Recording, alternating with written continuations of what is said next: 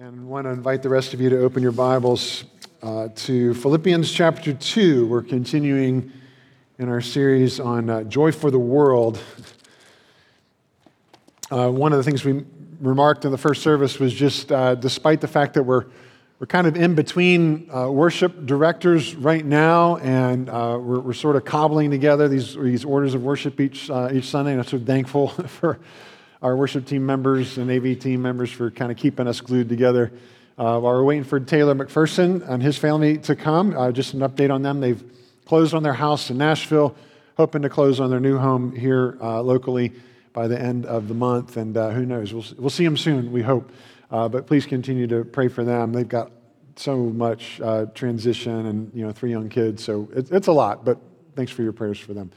But to just be reminded, even as we just sung, that God is our delight. When our joy is in Him, He Himself becomes our reward, like the pleasure that He receives from our delight in Him becomes a reciprocal reward. And I just love that even though we in our own wisdom wouldn't be able to link these things, that song just flows so well into what we're going to be looking at right now in Philippians 2. So we're continuing this series, as I said, Joy for the World, looking at the places in Philippians where Paul just communicates what brings him joy. Where is his joy found? How can we find our joy in the same things that Paul finds his joy in? Because that's going to have dramatic effects in our lives. So let's stand in honor of God's word. I'm picking up in verse 12 of chapter 2. Therefore, my beloved, as you have always obeyed, so now, not only as in my presence, but much more in my absence, work out your own salvation with fear and trembling. For it is God who works in you both to will and to work for His good pleasure. Do all things without grumbling or disputing, that you may be blameless and innocent, children of God, without blemish in the midst of a crooked and twisted generation, among whom you shine as lights in the world, holding fast to the word of life, so that in the day of Christ I may be proud that I did not run in vain or labor in vain. Even if I am to be poured out as a drink offering upon the sacrificial offering of your faith, I am glad and rejoice with you all. Likewise, you also should be glad and rejoice with me. Let me pray for us. Lord, indeed, we want that gladness and that joy to be ours. We want to rejoice and be glad with Paul. More importantly, we want to rejoice and be glad with you. It's in Jesus' name we pray. Amen. Please be seated.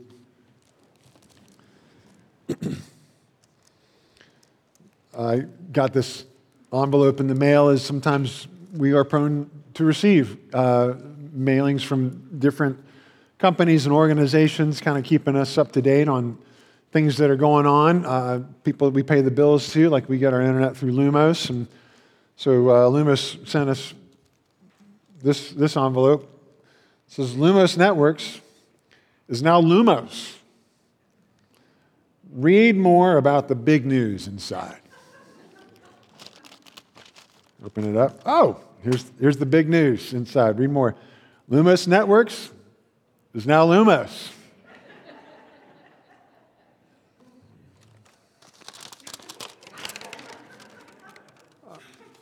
I guess that's it. Okay, well, that's. I guess that's big news. I don't know. That doesn't feel like big news to me. I get this and I look at that and I go, there was an entire board meeting, there's a marketing division, like they all sat down at these tables, and it probably took them months, right? And who knows how much money they spent on these mailings and this new campaign and stuff, to just go from Lumos Networks to Lumos. Big news. And you wonder why people are depressed at work. And you wonder why people feel like this meaninglessness to their work. Like, what am I doing? And just grinding away, like, okay, this is what my life is about. Can kind of relate to the preacher or Solomon in Ecclesiastes. The whole book of Ecclesiastes begins with these words. Meaningless. Meaningless is the teacher. Utterly meaningless. Everything is meaningless. Lumos employees, yeah, amen. What do people gain from all their labors at which they toil under the sun? Jump down to verse 14. I have seen all the things that are done under the sun. All of them are meaningless, a chasing after the wind. There's that reaction, right, when our work feels futile. When we're kind of putting in the hours, you can work at home, you can work in an office, you can work on a line, you can be retired. But if your days and your efforts feel meaningless, that feels terrible. And maybe you can relate to some little episodes where we get in on that sense of meaninglessness, where somehow you're inspired, you want to cook just a nice meal. It's not gourmet, nobody's going to write about it in a magazine or whatever, but you just want to make a nice meal for your family. You plan the menu, you go do the grocery shopping, you've got it ready, it's dinner time, and nobody's home. And your spouse calls in, hey, I got to stay late. We're working on this big project. I'm sorry, it was last minute, and I really apologize. But, okay, they're not home for this nice meal. The kids text in, hey, I got to stay late for practice. I got to stay late for the study group, whatever. And nobody's home. You've made this nice meal, and it's sitting there, and it's just getting cold. Like, why did you work so hard? Or maybe you're the spouse, right? You're at work, and, you're putting in the extra hours. You are killing it, you and your team. You've been working months on this project, and then all of a sudden, kind of out of the blue, the powers that be, those higher up people making the decisions say, you know what, we're going to go a different direction. And that project you've been working on, we're mothballing it. Sorry. Or you're the kid who's texting in, sorry, I'm going to be late for dinner. We got this study group. You've been cramming and really, really working hard, really applying yourself. I'm going to nail this exam. I'm going to do well on this. Not so much. You crash and burn, and you fail. And these episodes, we can all relate to these. You just go, what am I working for? What's the point? Later on, second chapter of Ecclesiastes, Solomon says, I hated life because the work that is done under the sun was grievous to me. All of it is meaningless, a chasing after the wind. So my heart began to despair over all my toilsome labor under the sun, all of the sacrifices that are made that just seem to be vain. Can you relate to that? Can you relate to Solomon and his depression and his exhaustion? Why am I working so hard? Why am I making all these sacrifices? What is it for, and is it worth it? Well, look at our passage here in Philippians 2. We memorized this verse as a family, and we sang songs to it. Do everything without complaining or arguing was the way it was translated when we memorized. But here in the ESV, it's do all things without grumbling or disputing, right? So what happens when nobody's home when you've got the dinner ready? Where is everybody? What happens when the boss says we're going a different direction? I can't believe it. You're not, honoring all my work. What happens when you've studied so hard and you still fail? I'm such a terrible mess, or that test was too hard, and how dare that teacher, or whatever. That's what we do. We complain and we grumble. When our work feels like it's in vain, we're going to do all things with grumbling and complaining. Instead, what Paul's calling us to do is live this different kind of life, where we're not working in vain. Hey, thanks for that. Where we're not working in vain, where in verse 15, Paul says that if you want to be different from the world, you want to be blameless and innocent, children of God without blemish in the midst of a crooked and twisted generation. That's a weird description, isn't it? If you look at verse 15, is that how you and I talk? So you can be children of God without blemish in the midst of a crooked and twisted generation. We don't talk that way. Well, truth is, neither did Paul. He's quoting Deuteronomy 32. And in Deuteronomy 32, there's this contrast between those that honor God and who worship Him and those who are kind of doing their own thing and living independently of God. Deuteronomy 32, God's a God of faithfulness and without iniquity. He's just and upright. But they, meaning the world or these unfaithful people, have dealt corruptly with him, with God, no longer his children because they are blemished. They are a crooked and twisted generation. Do you thus repay the Lord, you foolish and senseless people? So there's the foolish and senseless people who are characterized as this crooked and twisted generation, doing their own thing, not living in fidelity with God, not giving him their attention, not living for his glory, but living independently of him. And Paul's saying, don't live like that, like a crooked and twisted generation. Instead, do everything without complaining or arguing or grumbling or disputing. And we can't do everything without grumbling or disputing if everything we do feels like it's vanity and meaningless. We've got to get in on that sense of meaning and purpose for why Paul works so hard and why he sacrifices so much. Real vanity ultimately is just turning our backs on God and working independently of him. So if we don't want to work in vain, how can we work for real, substantial, eternal gain? What if there was a way of working and sacrificing that would guarantee that everything is always for gain instead of in vain? That would be pretty good. Look at verse 13, where Paul says, all right, here's what I'm talking about.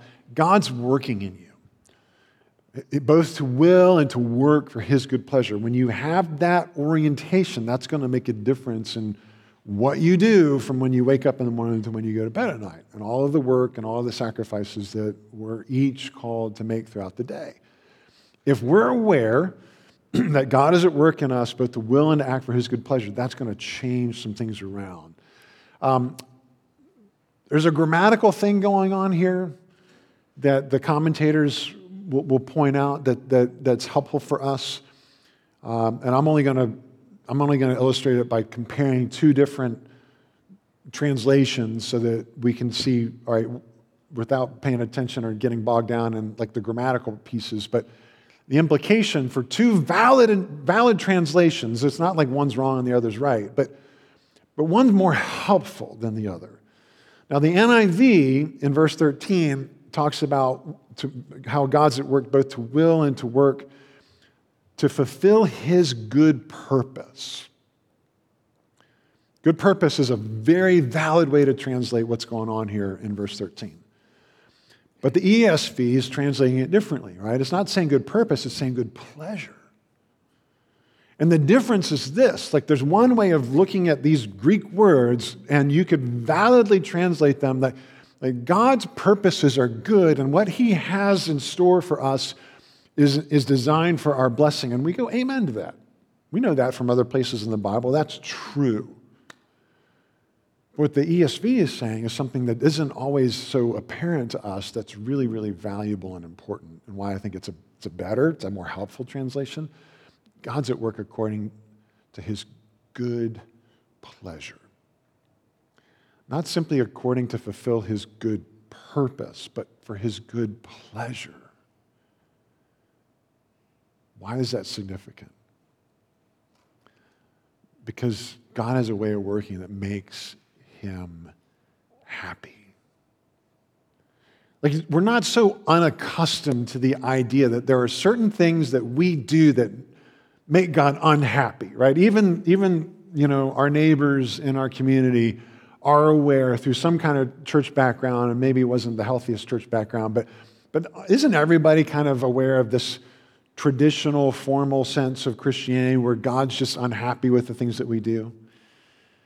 Right? That's not a surprise for people to know. There are things that we can do that displease God, that make him unhappy, but they're not always so aware. Like the converse is also true, right? If there are things that we do that make him unhappy, then there are things that we do that can make him happy. Or we get involved in what brings good pleasure to God. He's at work in us to will and to act according to his good pleasure. And that can make a difference in how we get up in the morning and what we're exerting our energy for and why we're doing what we're doing, etc. This is important because we forget that we can have a role, we can play a part in what makes the Lord of the universe smile.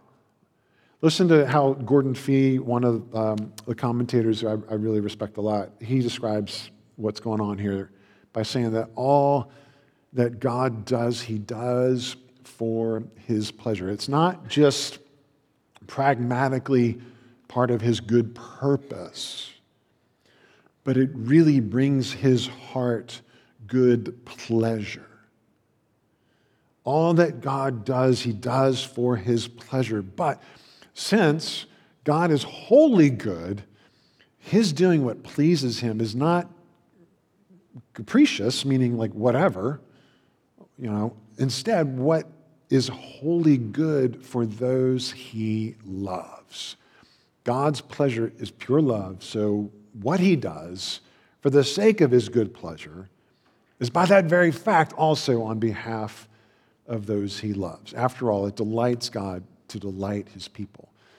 It's a long way of saying that by translating it according to his good pleasure, it includes what we know to be true, the NIV is saying, his good purpose. We know it's a good purpose, but it's not just utilitarian, goodness. It really delights him. What would it do to your sense of purpose as a student, as somebody on an assembly line, somebody in middle management, somebody in sales, somebody who's retired? What would it do to each and every day for you to wake up in the morning going, I have a choice in how I do what I do and how I exert my energy and what sacrifices I'm going to make today to either get in on what makes God smile, or I can live the way the rest of the world lives and just do my own thing, according to a crooked and twisted generation. Right? Like, can you think of anything more meaningful to do with your work ultimately than to be an ingredient in God's happiness? You could do any job, no matter how hard, no matter how dirty, no matter how the world might think it's just drudgery. You could do that and be satisfied. If you know what I'm doing is for the glory of God, it makes him smile. And you wouldn't complain or argue about it. You would do it with joy because it's a part of God's joy, right? And that's working for real gain. That's not in vain. And how do we do this? Well, we get a clue here in verse 12. Paul's saying, work out your own salvation with fear and trembling. It's God who's working in you. There's a therefore in front of that.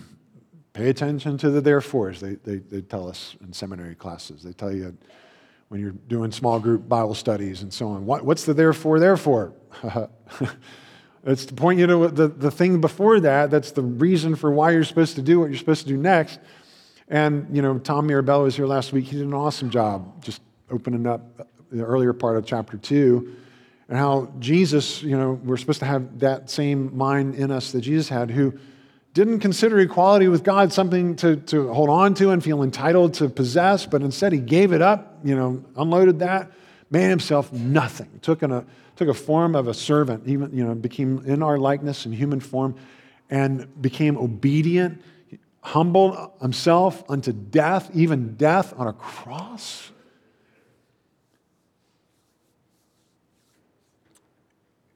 And it's in light of that we're supposed to be working out our own salvation. Jesus worked and sacrificed in order to save us. And we should be looking at our own work and our own sacrifices in light of how Jesus worked and sacrificed for us. That fuels how we get up in the morning. So that's one part of the therefore, but there's another therefore in verse 9. In verse 9, the therefore isn't just for us, it's for God. Look at verse 9. Verse 9, chapter 2 says, therefore God, in light of what Jesus has done, sacrificing and working on our behalf for our salvation, God has highly exalted him and bestowed on him the name that is above every name, so that at the name of Jesus every knee should bow in heaven, on earth, and under the earth, and every tongue confess that Jesus Christ is Lord, to the glory of God the Father. So God's response to Jesus' saving work, the therefore for God, is that God exalts Jesus and he lifts up Jesus. And what does it mean for us to work out our salvation, the therefore for us? It's just to do what God's doing in regard to his Son. We get a little nervous, those of us who understand that our salvation is by grace. It's free. It's not anything that we do by works so that none of us can boast. God gives us the forgiveness through Jesus on the cross by grace. It's free, and we don't earn it, right? So we get nervous when we read Paul saying, hey, now I want you to work out your salvation with fear and trembling. But don't be nervous, because all Paul is telling us to do is what God is doing before us. Because there's a therefore for God as much as there's a therefore for us. In response to what Jesus has done, therefore exalt Jesus. Exalt the one before whom all nations are going to gather and bow their knee and confess with their mouths that Jesus is Lord. The whole cosmos is going to do that. So do that in your own work. Whatever it is, whether it's domestic work or whether it's out in the marketplace or whether it's in a school or an educational environment, wherever, whatever. Do what God does and exalt Jesus and help people point to the one before whom every knee is going to bow and every tongue is going to confess. He's Lord. Does your work, does what you do, is it done for his glory? Are you acknowledging he's Lord? I'm not. And I want the world to know that he's Lord and I'm not. And does the quality of our work and the manner in which we work, does it point to those true things? So Paul's just simply calling us to do what our Father in heaven is doing. Work out, live out your salvation in a way that remembers the infinite glory of Jesus before all nations, the world, the cosmos. Do everything for him, give everything to him. And therefore, and Paul says in verse 16, so that in the day of Christ I may be proud that I did not run in vain or labor in vain. That's why Paul isn't complaining. That's why he's not grumbling. That's why he doesn't feel like his work is in vain, because he's doing it in light of the day of the Lord. He's doing it in light of that day when every knee is going to bow and every tongue is going to confess that Jesus is Lord. So that's the mindset of Christians who are not going to be subject to complaining or arguing because we know our labor isn't in vain. So here's what this looked like for me a week ago. 1 week ago, we were downtown at the Fall Foliage Art Festival, and we're doing part of our October outreach. We did this little art outreach. And I'm doing this reproduction of this painting. Can I get a painting, that picture up, John? Yeah, on the left there is this painting called The Broken Pitcher by a French artist around the turn of the 20th century, Bouguereau, I think, if I'm pronouncing his name right. I may be butchering it. But what you can see in the image is it's this young woman, and she's at this well, and there's a picture on the bottom right-hand corner, but you can't see the detail very clearly. But there's a crack in that picture. It's broken. It's terracotta, ceramic, and it's cracked. And the title of this painting is The Broken Pitcher. And this young woman is looking right at you, right at the viewer. And everybody at the turn of the 20th century, all of Bouguereau's, patrons and those who are part of that school of art at that time period would have known exactly what that broken pitcher represented. They would have looked at that image and said, he's telling me a story. The artist is telling me a story of a young woman who has lost her virtue, who's lost her virginity, and was very, very likely exploited. There's a sadness in her eyes, a hollowness, and a pain. And she's looking at you going, are you going to engage with me? Are you going to do something about this? Or are you going to walk away? And this image was really pretty captivating to me because it reminds me of another woman at a well, right? So we're down there talking to people who are coming by asking about, hey, what are you drawing? What are you drawing? And we would just be handing them, these little flyers that talk about the painting and then include the section from John chapter 4 about how Jesus engages this woman at the well. He's a man, she's a woman. You shouldn't be talking to her by yourself. She's a Samaritan, she's a foreigner, and you're a Jewish man, and you're talking to her, right? And he doesn't treat her the way other men in her life have treated her, who have misused her and exploited her. And she's now on her sixth man that she's living with. Jesus isn't like other men. He's not going to sacrifice her to satisfy his own needs. He's not going to misuse her. He's not going to work her over for his own gain. But instead, he pursues her, and he loves her, and he renews her. And then she goes to the village and tells the whole village about this man who knows everything about me but didn't shame me. Who knows all about my life but doesn't condemn me. Could he be the Christ? So, as we're talking to people about the sacrifice of Jesus on the cross for our sins, something else happened that was pretty funny to me. Let me see the next slide. So I'm drawing this thing, and that's the finished paper. The newspaper came along. We made the front page, y'all. That's kind of fun. And I think we're on the front page because just people were really gravitated toward, I'm on my hands and knees in chalk, taking the time and the energy and working hard and sacrificing, time and my back and my knees to make this image that every single person who came up to talk wanted to say, but it's just going to go away. It's chalk and it's going to wash away. And I mean, you could just, the forlornness, on their face as they're just lamenting like it's so impermanent. And I'm going, yeah. And it was this awesome opportunity, not only to talk about the woman at the well in John 4, but to kind of stand up and have an excuse to stretch my back and go, look at all these other booths. Look at this oil painter, look at the watercolor painter, look at the ceramic person, and look at this metal worker, and look at this jeweler, look at this person working in stone, look at, this craft person and this textile person, all these other art booths around. And I go, how permanent is their work? I mean, it just depends on the time frame, right?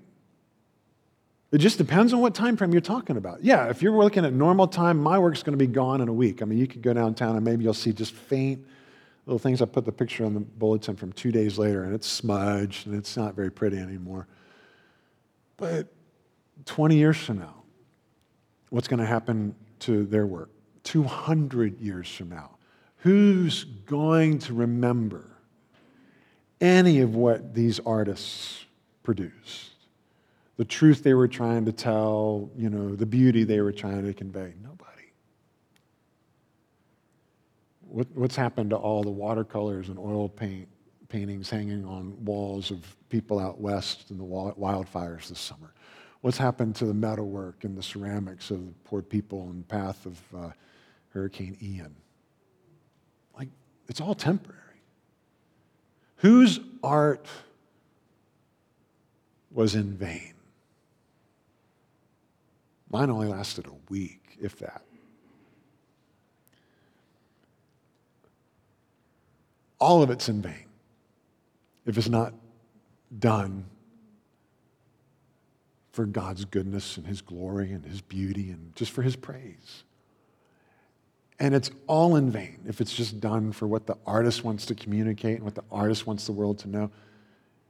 Nothing is in vain if it's done for God's glory and for His praise. So as you're thinking about, what is my work for? What am I doing? Look at back to that Philippians and we get how this works out in Paul's life.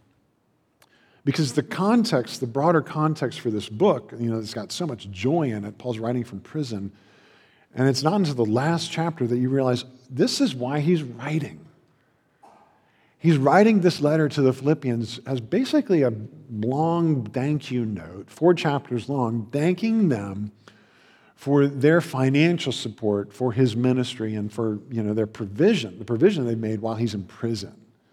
Because in verse 18 of chapter 4, Paul says, I've received full payment and more, and I'm well supplied, having received from Epaphroditus the gifts that you sent, a fragrant offering, a sacrifice acceptable and pleasing to God. And now, you hear this like snick of the pieces coming together. Chapter 2 and chapter 4. Paul talks about, even if I am to be poured out as a drink offering on the sacrificial offering of your faith, it's fine. What's their sacrificial offering? What sacrifice have they made? Money. They gave him money. And so Paul's saying, look, I don't know if I'm going to live or if I'm going to die. If I die, it's great. I'll depart and be with Christ. It's better by far, but I'm convinced I'm going to remain on your behalf. He's kind of got the sense from the Spirit that he's going to get out of jail. But he doesn't know for sure. So even if he dies, he's letting the Philippians know, your gift was not in vain. Your sacrifice was not in vain because you didn't give it to me. You gave it to God. If you give $1,000, that's going to be a sacrifice for just probably everybody in this room. Maybe some of you are fabulously wealthy, and that's like you're not blinking. But for most of us, $1,000 is a big check, and suppose you write that check to a missionary,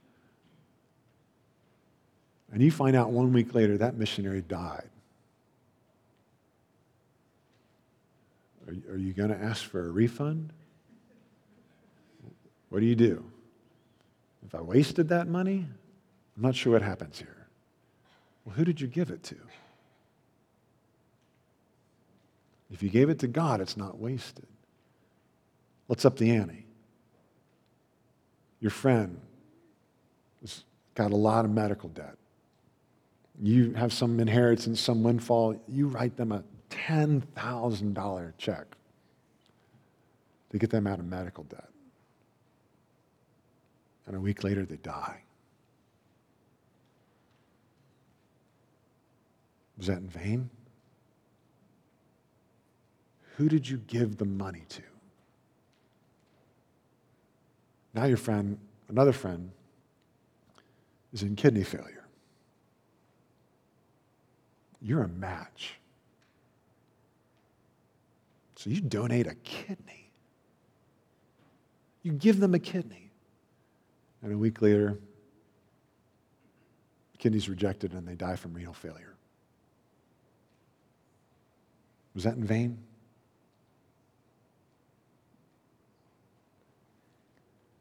Who are you working for? Who are you making your sacrifices to? Paul's telling the Philippians, if you're sacrificing to me, then yeah, it's in vain. But if it's to God, nothing's in vain. It all makes him happy. It's all a part of his good pleasure. So whatever you give to him, no matter how much work you do and no matter how many sacrifices you make, it's never wasted. And that's what brings gain to our lives and to our work, and that's what helps us have joy, kind of regardless of the outcome, right? And Paul tells the Corinthians in chapter 15, therefore, my dear brothers and sisters, stand firm, let nothing move you. Always give yourselves fully to the work of the Lord, because you know that your labor in the Lord is not in vain. And that's how you can have joy. We've looked at Paul talking to the Philippians, the Corinthians. Let's wrap up with Romans. I appeal to you, therefore, brothers, by the mercies of God, to present your bodies as a living sacrifice. Your whole life is a sacrifice, dying to the old Essen and living in Christ, becoming the new Essen. And for each of you, that applies as well. A living sacrifice. Everything you do is an offering to God, and therefore it's not in vain. This is your spiritual worship, and that's how we're not conformed to this world, but we get transformed by the renewing of our minds, like how we're thinking about what we do with our lives and with our day and with the meals that you prepare that everybody's late for, and the work that you do, and the boss changes gears, and the test that you studied for, and it crashed and burned. It doesn't matter. If you're working for the Lord, if those are sacrifices to Him, He receives them, and they make Him happy. Let's pray. Lord, thank you for giving us a path for joy, a path to participate in what gives you pleasure. Thank you for giving us freedom from the world and how it operates. Thank you for forgiving us, for contributing to that empty and meaningless and broken and crooked mindset. Lord, thank you for dying for our sins and rising again so that we might have newness of life, so that we might not be misused and exploited, but that we might be made new, that we might drink deeply from you, that we might know that your sacrifice is what makes our sacrifices joyful. In Jesus' name we pray. Amen.